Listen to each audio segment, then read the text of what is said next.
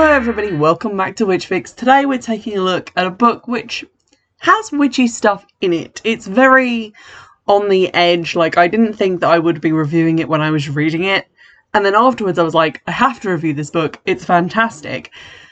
And so I don't really have my normal sort of sections marked out to talk about, so we're gonna freeball it a little bit.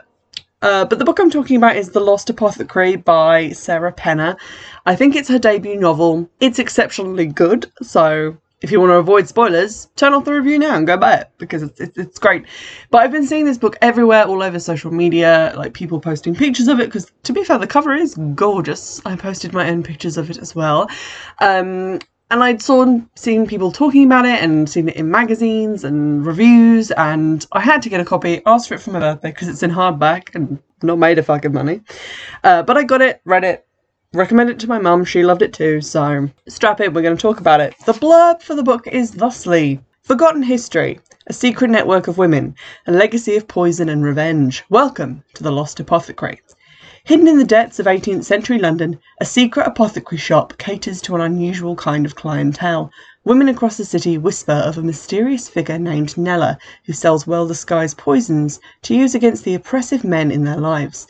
But the apothecary's fate is jeopardised when her newest patron, a precocious 12-year-old, makes a fatal mistake, sparking a string of consequences that echo through the centuries. Meanwhile, in present-day London, aspiring historian Caroline Parswell spends her 10th wedding anniversary alone, running from her own demons. When she stumbles upon a clue to the unsolved apothecary murders that haunted London 200 years ago, her life collides with the apothecaries in a stunning twist of fate, and not everyone will survive. So there we go. So as you might gather from that, it's kind of a dual perspective novel, although there is a third perspective. So you've got two characters in the past. You've got Nella, the apothecary mentioned by the blurb, and you've also got her sort of protege / unwilling accomplice / friend. Their relationship is complicated. Called Eliza. Eliza is 12. She's just got into service in a Victorian household. She's a sort of lady's maid / maid of all work, and she's sent to Nella to procure a poison, and that's how the two of them meet at the start of the novel. The third perspective is obviously Caroline, the modern character. She's just discovered that her husband has been cheating on her, and so she has gone on their anniversary trip to London, despite the fact that she is American, on her own to sort of think about the future of their relationship. And while she's thinking about it, she gets put onto this path to uncover this mystery, like who was this apothecary, where did they exist, if they existed at all, and why did they stop doing what they were doing, which is basically being a serial killer. Caroline's storyline is kind of complicated when her husband, who just refuses to give her space, follows her to London to try and like talk to her and reconcile their relationship.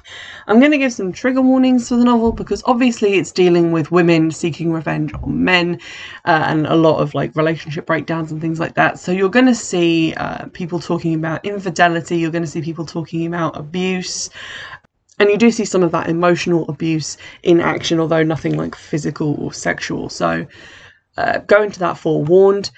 The novel is very short. It's not like a great big tome by any means. It sort of peters out, well, not peters out, but it doesn't fill the whole book because at the end there's like appendices and stuff. It stops on page 257, so it's an under 300 page novel.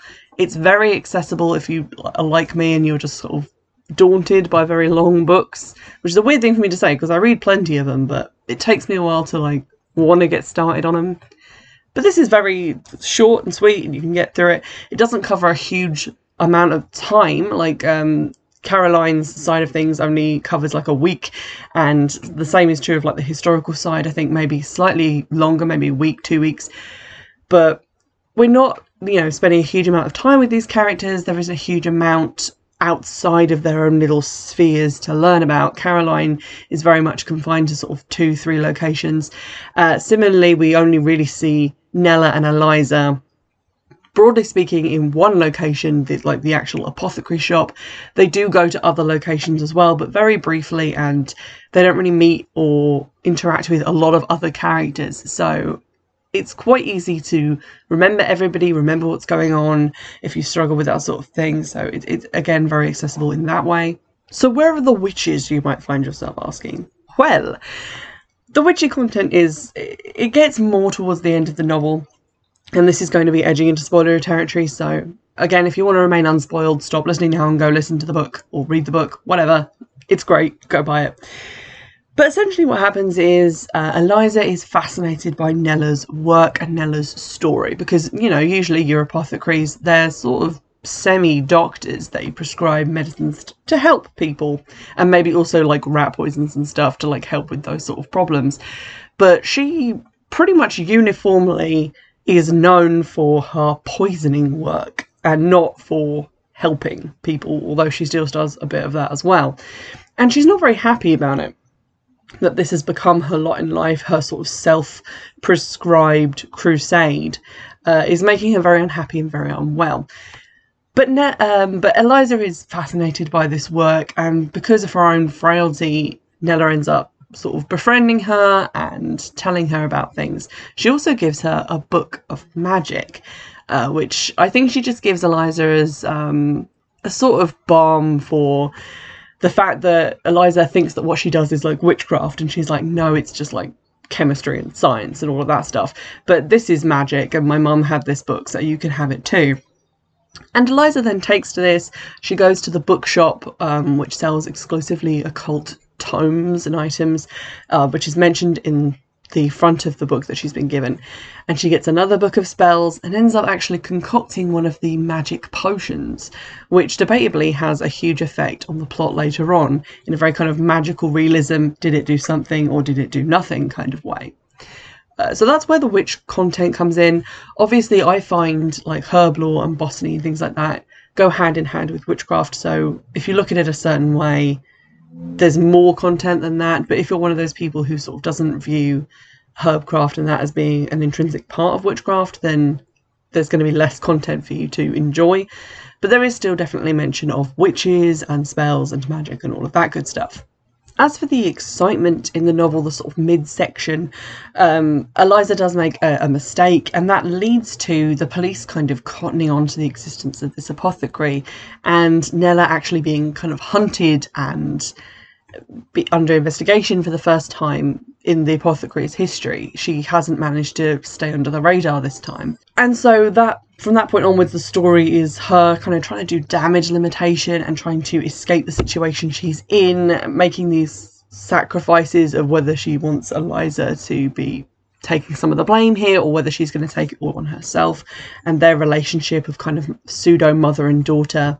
It's all very interesting and good, and it kind of draws on a lot of different things between them and kept me interested right up until the end. I genuinely didn't know what was going to happen.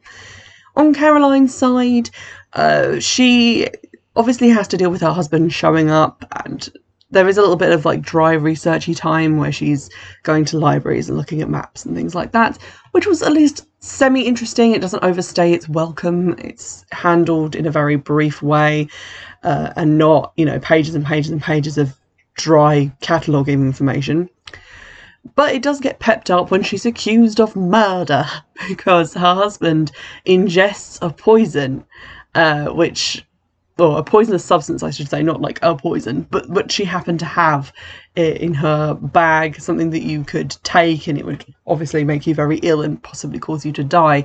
And so she gets investigated for murder. This, again, doesn't outstay its welcome. I don't like reading whole novels of people being accused of things they haven't done. I feel like I talked about this a little bit when I did that Jodi Picoult book, Salem's Lot. No, that's Stephen King. What's it called? Oh, that's going to annoy me. Salem Falls. I had to Google it. Salem Falls. That's like a whole massive long novel about people being accused of things they haven't done. So I find that really stressful to read. I'm not good at that kind of thing. So I was pleased that again didn't outstay its welcome. What I'm saying is, like, the novel is really well paced. Like, there wasn't a point where I was like, oh no, I have to read a chapter from this character's perspective. I wanted to hear from everyone equally. I was just as keen to get back to the historical stuff as I was to the modern day. I wasn't like skimming. I was fully engaged with the material because it was very surprising and interesting as well to follow the progress of both characters. There's definitely a lot to like there, and it's a very feminist novel and kind of brings in a little bit of like feminist ideas about sort of women and the recourses they had to go to historically to get vengeance or get out of bad situations, because the law just wasn't there to help them. So that was very interesting to read about. It's a historical time period that I'm really keen on, like Victorian London. Love things set in Victorian London, so right up my street. There was one thing that did bother me. So the key event that leads to Caroline investigating the apothecary is that she goes mudlarking. My parents are nerds, so I already knew what that was. It's basically you go into the sort of side bits of the Thames. I don't want to say like the beach, because it's not a beach. The shore, shall we say, when the Thames goes out, because it's a tidal river. And in all the like mud and shit and supermarket trolleys, you can find stuff that's been there for centuries, like Roman stuff. And I guess even before that, because it just gets stuck in the Thames mud and washed about in the tide, because there's been like a city around the Thames for a real long time.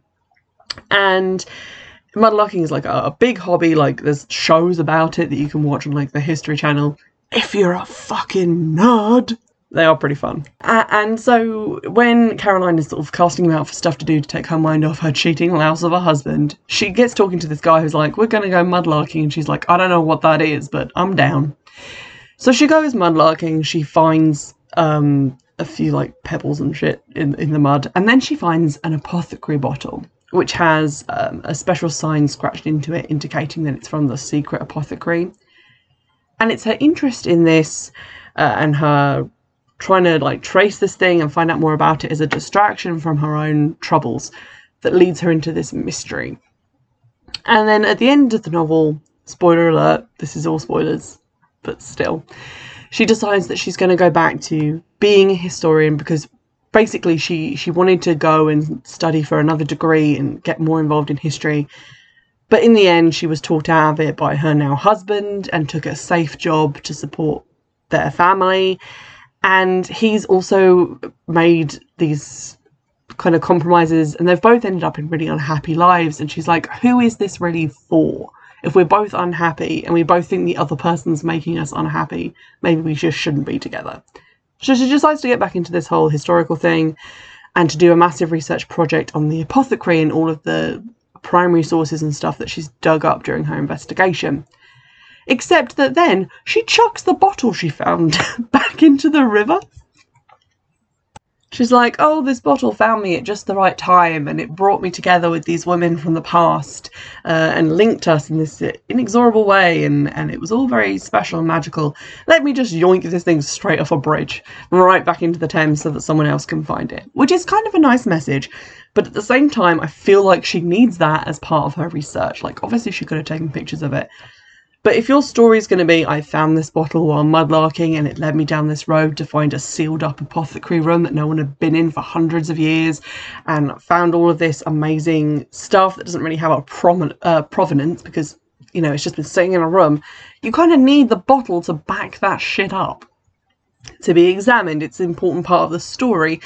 And also, to me, like, I really like to keep things. This is a weird statement, but like when I go away and I like have tickets and stuff, and I like to keep them and stick them into books. I like holding on to like acorns that I found on my way to somewhere important, and like little bits and pieces of just junk really that relate to places that I've been. And to me, I found it incredible that this bottle, this like touchstone of this incredible journey she's been on, she just chucked it into the river. So I get that the character is different to me and that not all characters are going to behave in a way that I would as a person, but that kind of annoyed me. And then when I thought about it and the historical significance of the bottle, I felt like there was a legitimate reason for her to keep hold of it, even if she isn't the kind of junk keeper that I am. So that did annoy me a little bit, but thankfully it wasn't the kind of book where the woman spends the whole time thinking about what a louse her husband is and how unhappy she is in her marriage, and then she's like, I think I owe it to us to give it one more chance, because bitch, you don't, just leave. So then, I recommend this novel if you're interested in Victorian historical novels. Like if you really love The Crimson Petal and the White, this is going to be right up your very Victorian alley. If you're interested in stories about poisons or botany or old-timey medicines, like there's a lot of stuff about like cantharidin and making these ointments and special potions and stuff in here. Very interesting, very evocative. If you're interested in the witchy content, obviously there's plenty of that as well, and just the sort of mystery of it. Obviously I've spoiled that with this review, but there are, you know, aspects of the book that I didn't spoil, so you should go read it anyway. I definitely recommend this book. Definitely keep an eye out for anything else by Sarah Penner, because she's clearly very good at like researching and then getting that research into a really taut and well-worked storyline. So keep an eye out for her and other books. Get to them before I spoil them for you. In the meantime, I'll see you in the next episode. Bye!